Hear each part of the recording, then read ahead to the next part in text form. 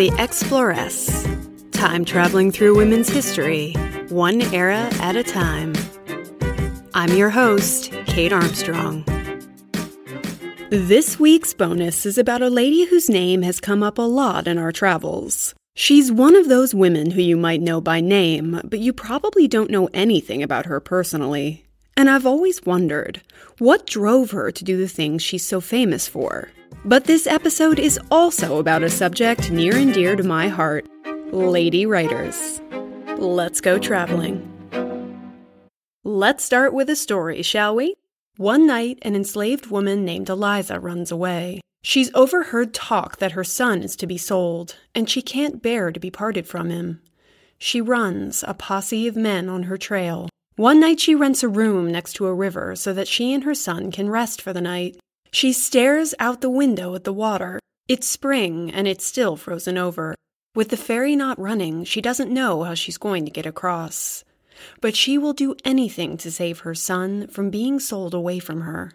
Here's a passage from a book about her story, at the moment when her owner finds her in that rented room. In that dizzy moment, her feet to her scarce seemed to touch the ground, and a moment brought her to the water's edge. Right on behind they came, and, nerved with strength such as God gives only to the desperate, with one wild cry and flying leap, she vaulted sheer over the turbid current by the shore, onto the raft of ice beyond. It was a desperate leap, impossible to anything but madness and despair. The huge fragment of ice on which she alighted pitched and creaked as her weight came on it. But she stayed there not a moment. With wild cries and desperate energy, she leaped to another and still another cake, stumbling, leaping, slipping, springing upwards again. Her shoes are gone, her stockings cut from her feet, while blood marked every step. But she saw nothing, felt nothing, till dimly, as in a dream, she saw the Ohio side and a man helping her up the bank. It reads like a harrowing memoir, doesn't it? The true life narrative of someone who was once enslaved? But no, in fact, it's from a novel, the 19th century's best-selling and most explosive blockbuster, and the first internationally best-selling novel written by an American woman. Uncle Tom's Cabin was the 19th century's Harry Potter, or 50 Shades of Grey. That book that everybody read, whether they loved or loathed it, because to not read it was to miss out on a piece of cultural context, a social commentary on the times. This book also had taboo topics in it, and involved whips and chains, but not the sexy kind. Uncle Tom's Cabin was a novel bent on social justice. It was about the horrors of slavery, meant to illustrate the harrowing hurts and indignities enslaved people suffered every day, and to shake white people out of their complacency about the part they played in that suffering. It was, without doubt, the most talked-about piece of writing of the era. It fanned the flames of emancipation, and maybe even helped start the Civil War. And it wasn't written by a venerable white guy. Its author was a 39-year-old working mother who desperately wanted to change the world.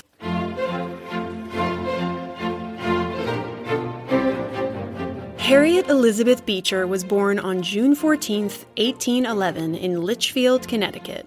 She was one of a whopping 10 children born to the fabulously named Roxana and Lyman Beecher. Roxana died when Harriet was young, sadly, but Papa Lyman wasn't one to let grass grow under his feet. He took another wife, a beautiful young woman named, unfortunately for the sake of clarity, Harriet. She had several more children, bringing the family child total up to 13. Lyman is a fiery preacher and a big presence with intense religious feelings. Those feelings are persuasive, it seems.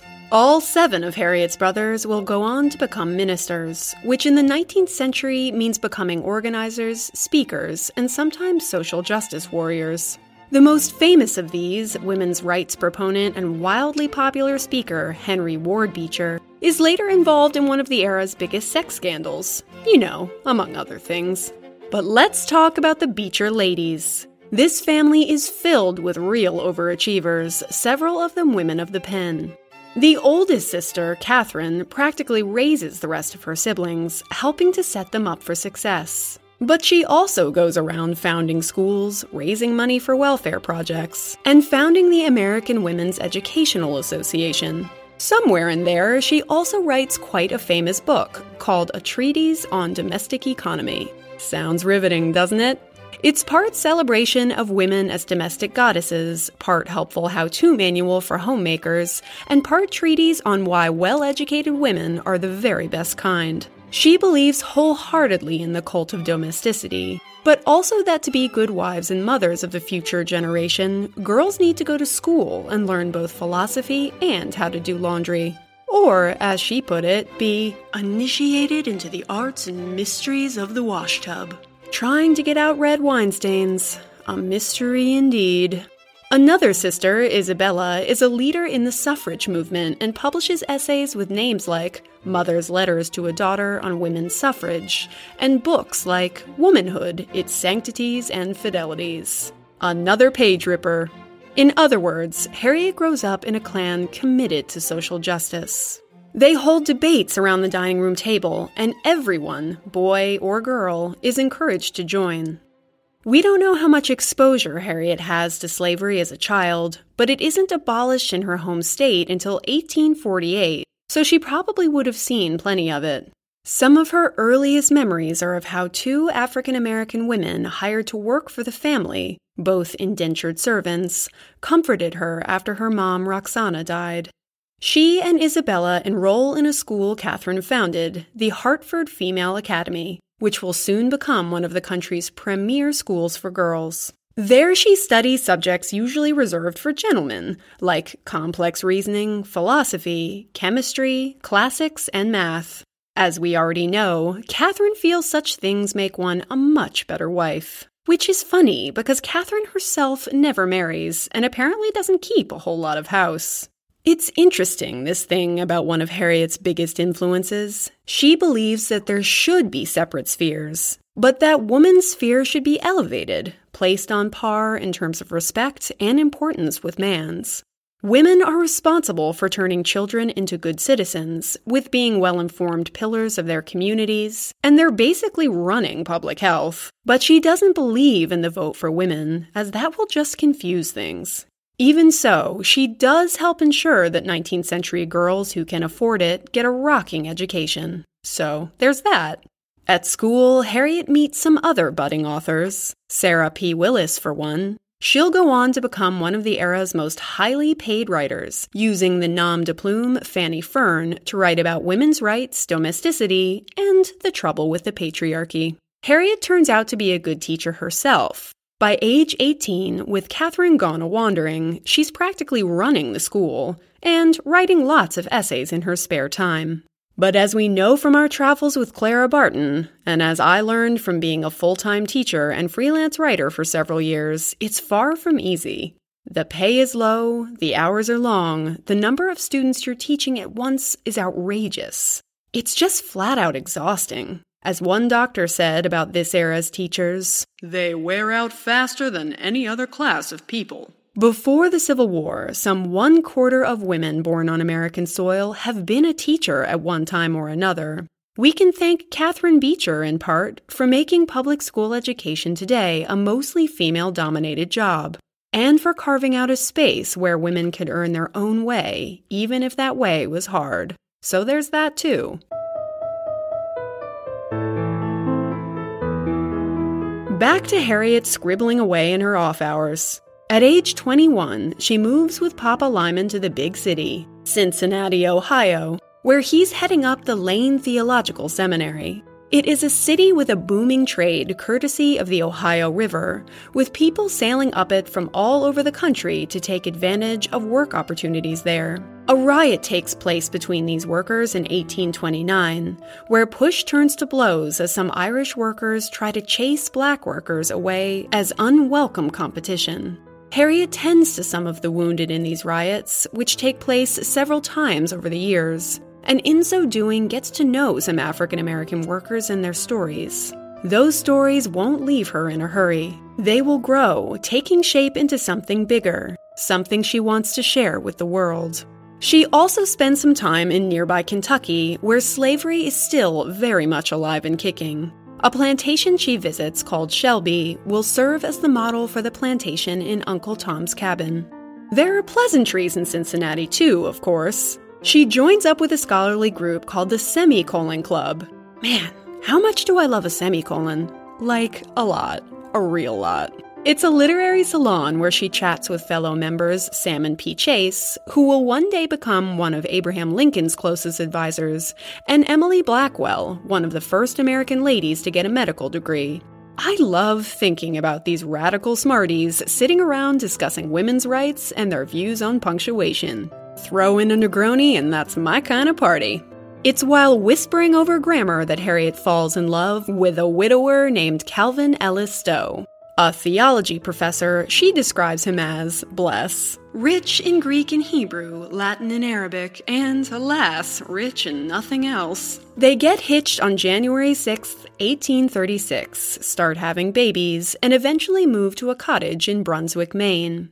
If Harriet had someone else's views and personality, our knowledge of her story would probably end here. But Calvin feels as passionately about ending slavery as she does, and he believes in his wife, who knows that she is meant to write something important concerning it. But where to find the time? Harriet is busy having and raising 7 babies, which doesn't leave a whole lot of room for writing masterpieces. Particularly when, as we know, 19th century men do not see it as their duty to help out much at home. You think women struggle to have a thriving career and raise a family now? We have it easy by comparison. Say you want to make a birthday cake. In this era, it's not like you can run out and buy one. You have no baking powder and a brick of sugar to work with, which means you have to hand beat the batter with a fork for 45 minutes. Woof, who's ready for a nap? It doesn't help that high society isn't clamoring to make working mother a thing. That said, Harriet's husband's paltry income means she has to write as much as she can to help make ends meet. That's the extremely valid excuse that many female writers use for having the gall to make money from their art. It's to feed their families, so that makes it socially okay, right? She manages to write and publish her first novel, Mayflower, in 1843, despite all the diaper changing and prolonged beating of cakes. All the while, her great idea is brewing away in the back of her mind. She continues to interact with the formerly enslaved. Her husband and brother help out at least one man escaping slavery on the Underground Railroad. She is horrified by the stories she hears, particularly about separated families. But one story influences her perhaps more than all the rest. In 1849, she reads a memoir by Josiah Henson, a formerly enslaved man who just published the story of his life. Josiah's earliest memory was of his father's ear being cut off, then being sold south, all because he fought back against a white man who tried to sexually assault his wife. Mega yikes. Things didn't exactly improve from there. He and his mother were treated badly and whipped often, especially when Josiah made the mistake of trying to teach himself to read. Years later, when he'd risen up the ranks to become his master's chief seller of produce at the markets in Washington, he started preaching around the city. Since he couldn't read, he memorized verses by listening to them, making them his own. A white man he was friendly with convinced him to raise money to buy his own freedom, but his master stole it and tried to sell him south. Eventually, he escaped with his wife and 2 of his children. They walked 600 miles all the way to Canada. That's 11 and a half marathons. He went on to start a sawmill, which cut such good lumber it won a prize at London's World's Fair, and became an active station master in the Underground Railroad. Kind of in love with Josiah, to be honest. But Harriet doesn't just read his memoir, she asks to meet him in person. "We went to Mrs. Stowe's house, and she was deeply interested in the story of my life and misfortunes," he said, "and had me narrate its details to her. She said she was glad it had been published, and hoped it would be of great service, and would open the eyes of the people to the enormity of the crime of holding men in bondage." That same year Josiah publishes his memoir, something else profound happens to Harriet. The death of her 18-month-old son Samuel. This devastating loss opens a window in this relatively privileged woman's life into what it must be like to be a woman in bondage. "It was at his dying bed," she said later, "that I learned what a poor slave mother may feel when her child is torn away from her." And then along comes the Fugitive Slave Act of 1850. As we talked about in episodes 9 and 10, this law is deeply distressing and damaging, but it gives those feeling queasy about slavery a big push to stand up and shout about it. Harriet and her siblings certainly feel like shouting. They can't believe the government would try to force them to participate in something as evil as slavery. It did my heart good to find somebody in as indignant a state as I am about this miserable fugitive slave business, Harriet wrote to Catherine. Why, I have felt almost choked sometimes with pent-up wrath that does no good. Her sister Isabella thinks it's about time Harriet writes something about the peculiar institution. Now, Hattie, if I could use a pen as you can, I would write something that would make this whole nation feel what an accursed thing slavery is. But how to get it written with many children to tend? As long as the baby sleeps with me nights, I can't do much at anything, she wrote. But I will do it at last. Lucky she has some fabulous female family members to lean on. Isabella is the one that copies out the manuscript. Catherine actually moves in with Harriet during the writing process, tending the children so Harriet can meet her daily word count. I am trying to get Uncle Tom out of the way, Catherine wrote. At 8 o'clock we are through with breakfast and prayers, and then we send off Mr. Stowe and Harriet both to his room at the college. There was no other way to keep her out of family cares and quietly at work, and since this plan is adopted, she goes along finely. It's still hard, but Harriet feels she has to write it. I feel now that the time has come when even a woman or a child who can speak a word for freedom and humanity is bound to speak, she wrote to the editor of a journal called The National Era, which will eventually be the one to publish it. I hope every woman who can write will not be silent. In 1851, Uncle Tom's Cabin runs for the first time in The National Era, a Washington anti-slavery paper, with the subtitle, The Man That Was a Thing, which is soon changed to Life Among the Lowly. Readers wait breathlessly for each week's installment. There are 41 of them in all.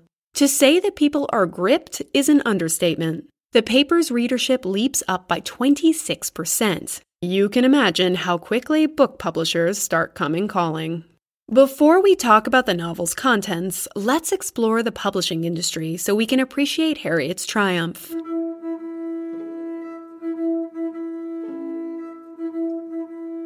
With technology making printing easier and cheaper, the industry is changing fast. Steam-powered cylinder presses make it possible for thousands of newspapers to get churned out every hour.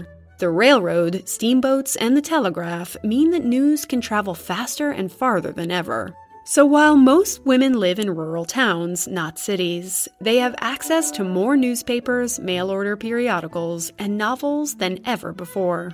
By 1861, the country has about 3,700 newspapers in circulation. That's twice the number published in Britain, and accounts for 1/3 of the world's total supply.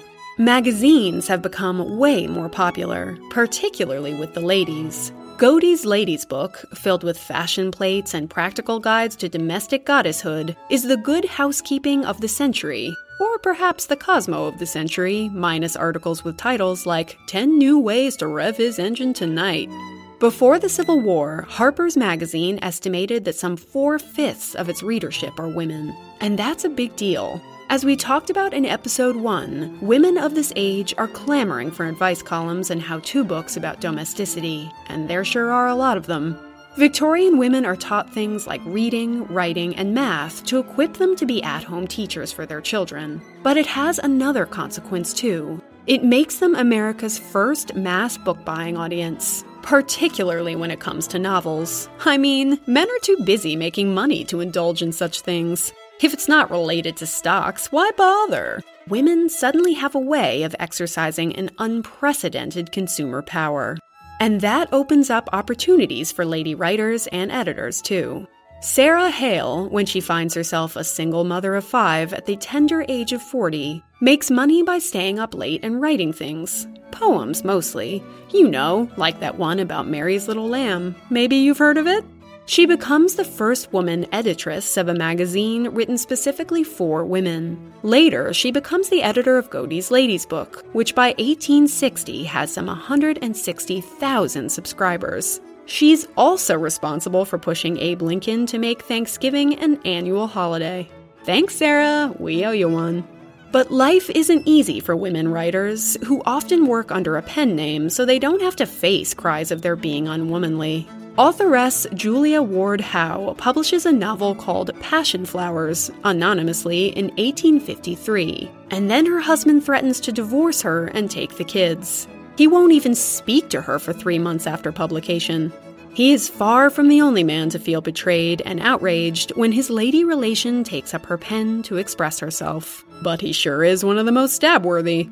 Despite the fact that women aren't really encouraged to become authors, there are a lot of them. Social reformers, abolitionists, spiritualists, even journalists. And gals just wanting to write a captivating tale. Nathaniel Hawthorne famously complained that this damned mob of scribbling women were ruining literature. This outburst may have been because he heard that one lady novelist book sold more copies in a month than his book, The Scarlet Letter, sold, well, ever. But come on, Nathaniel. I was forced to read that book in high school, and it was worse than pulling teeth with tiny pliers.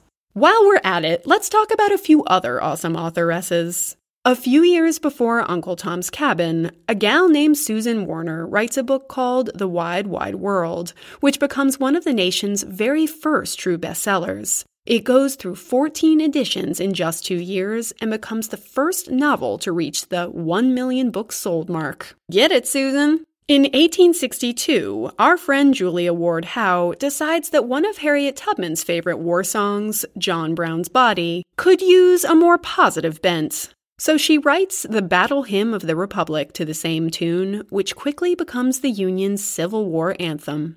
Another jealous Nathaniel, an editor over at Home Journal, looks down on what he calls the universality of cheap and trashy novels, mostly written by ladies, and how sentimental many of them are. And yes, even some lady novelists have to admit there are a lot of very emotionally over-the-top novels out there. To get why this might be, it helps to understand what American readers are particularly obsessed with right now. On one hand, you have Charles Dickens, with his sad orphans and their tales of woe. On the other, you have Charlotte Bronte and Jane Eyre, haunting and passionate, which is particularly loved by American ladies because of how its plucky heroine brings a man to his repentant knees. But a lot of the novels of the time don't necessarily follow this model because it doesn't fit with the Victorian ideal.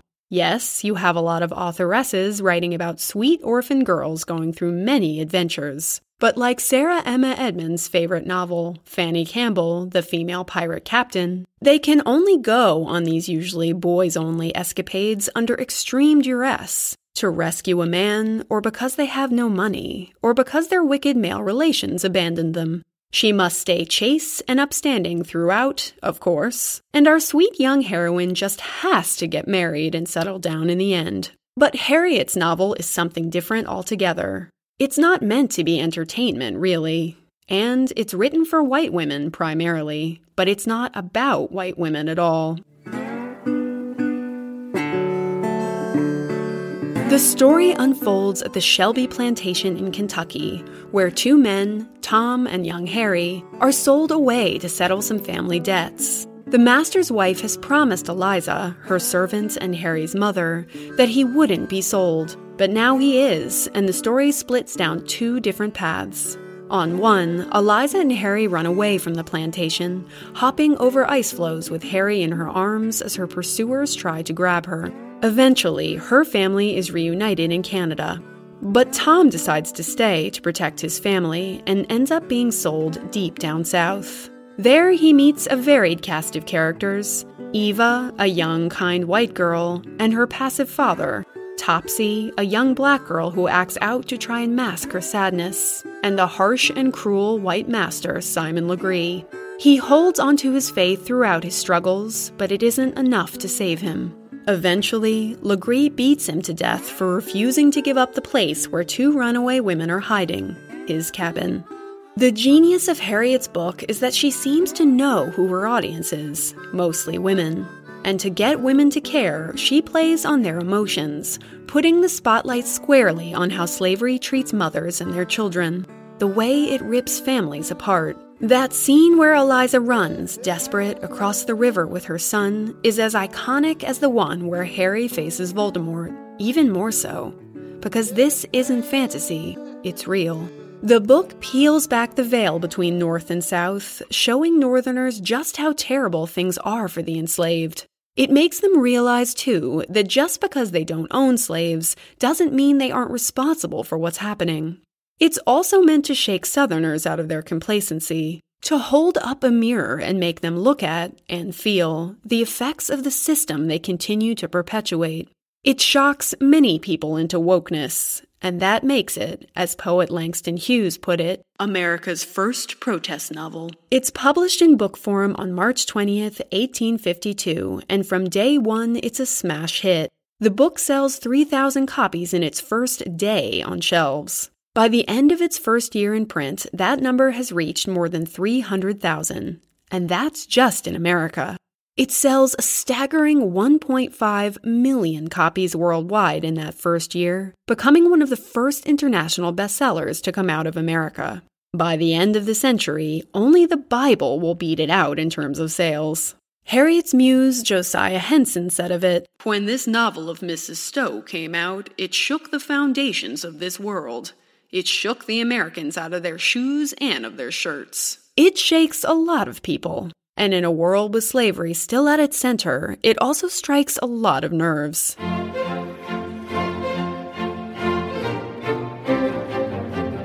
Anti-slavery pundits eat it up, and quickly.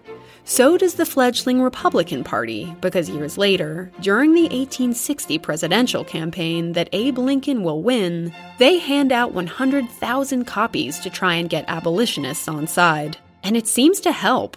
As radical Republican leader and Senator Charles Sumner said, "Had there been no Uncle Tom's Cabin, there would have been no Lincoln in the White House." Of course, not all Northerners love it. I mean, it was written by a woman, after all.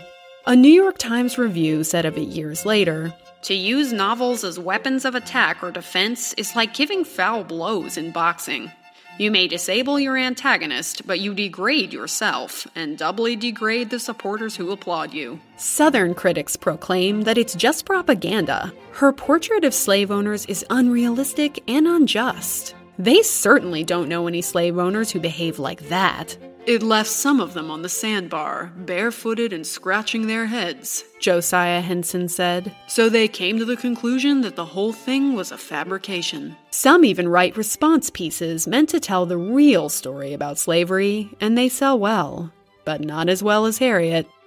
That's not to say Southerners don't read it. Boy, do they. Our favorite Southern diarist, Mary Chestnut, writes about it several times in her diary, though as is her usual style, she uses it as a means of musing on her own life and the lives of Southern plantation wives like her. "I hate slavery. You say there are no more fallen women on a plantation than in London, in proportion to numbers, but what do you say to this? A magnate who runs a hideous black harem with its consequences under the same roof with his lovely wife and his beautiful, accomplished daughters? He holds his head high and poses as the model of all human virtues to these poor women whom God and the laws have given him. You see, Mrs. Stowe did not hit the sorest spot. She makes Legree a bachelor." And of course, critics say the thing people are still saying about works by female authors. Ugh, the writing is just too emotional to be serious or worthwhile. Did she curl up in a ball and cry about it? Nope, she snapped back. "I wrote what I did because as a woman, as a mother, I was oppressed and broken-hearted with the sorrows and injustice I saw.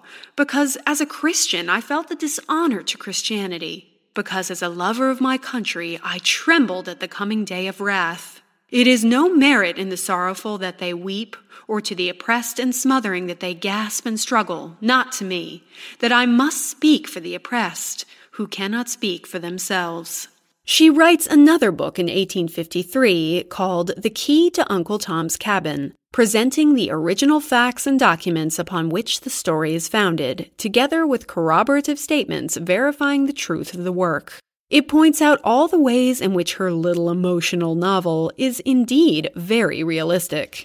You best believe that bibliography was very, very long. The character of Uncle Tom has been objected to as improbable, and yet the writer has received more confirmations of that character, and from a great variety of sources, than of any other in the book. Many of those confirmations came straight from Josiah Henson.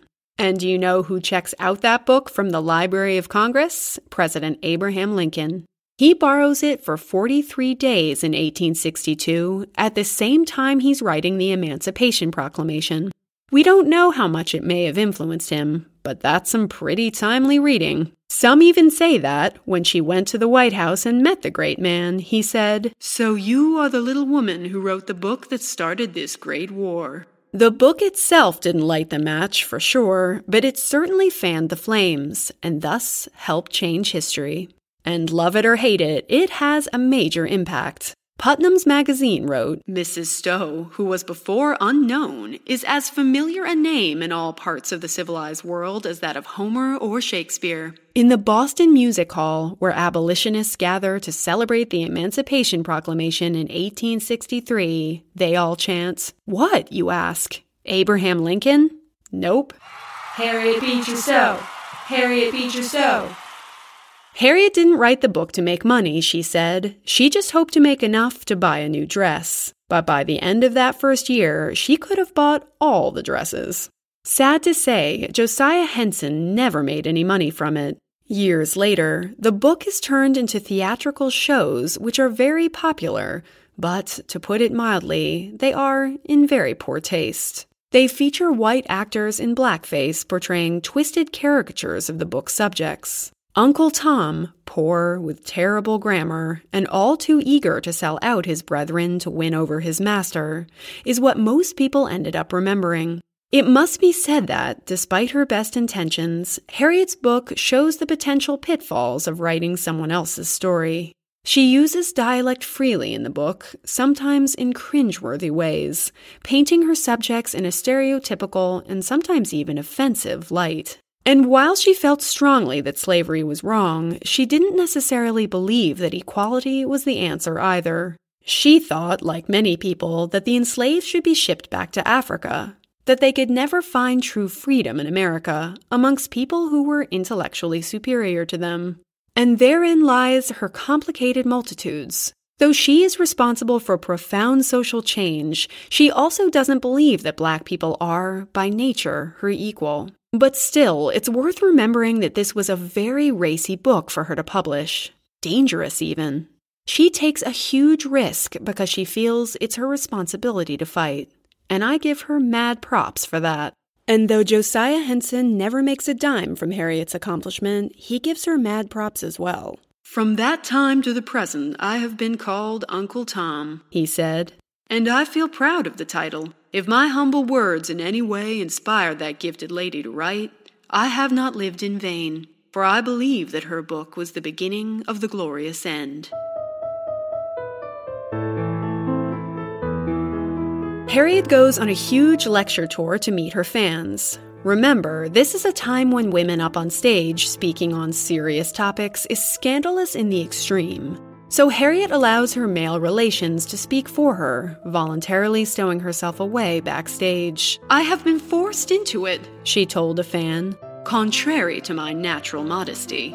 After the war, Harriet becomes one of the first editors of a women's mag called Hearth and Home, and she campaigns for the expansion of married women's rights. As she grows older, she isn't afraid to make bold statements. Like in 1869 when she says, rather racily, "The position of a married woman is, in many respects, precisely similar to that of the Negro slave. She can make no contract and hold no property. Whatever she inherits or earns becomes at that moment the property of her husband. Though he acquired a fortune through her, or though she earned a fortune through her talents, he is the sole master of it, and she cannot draw a penny." She has a lot of fascinating things to say about womanhood, things that feel fresh to us even today. Like this gem about body image. "We in America have got so far out of the way of a womanhood that has any vigor of outline or opulence of physical proportion that, when we see a woman made as a woman ought to be, she strikes us as a monster. Our willowy girls are afraid of nothing so much as growing stout. She and her husband use some of the book money to buy an orange grove in Florida, as you do. She loves the weather down there, though even thinking about Florida makes me sweat immediately. And the family spends winters there until Calvin's health is too bad to allow it. Otherwise, she lives in Hartford, Connecticut, and continues to write, ultimately producing 30 books and novels. She goes on lecture tours, advocates for education initiatives, and generally continues to make the world a better place. American teens in our century all learn about Uncle Tom's Cabin, but we never actually read it. It hasn't become a Great Gatsby or a Wuthering Heights. But Harriet Beecher Stowe's work was something more than a classic. It was revolutionary in the way it shaped the public consciousness for decades. And that will always make it a kind of masterpiece.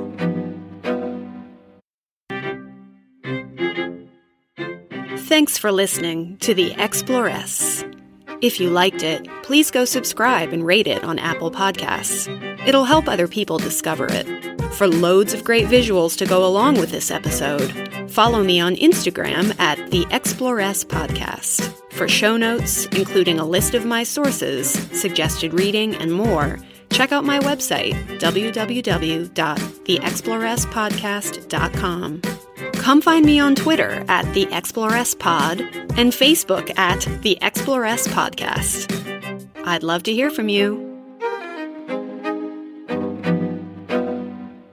When facing a family law matter, it can feel like an overwhelming and never-ending court process. It's vital to know that things will look better on the other side if you hire legal counsel with the skill and compassion to help. At Stange Law Firm, we represent clients in difficult family law matters every day. Visit FamilyLawRepresentation.com to schedule your consultation. That's FamilyLawRepresentation.com. Stange Law Firm, here to help you rebuild your life. Stange Law Firm has an office in Wichita. Kirk Stange, 120 South Central Avenue, Suite 450, Clayton, Missouri.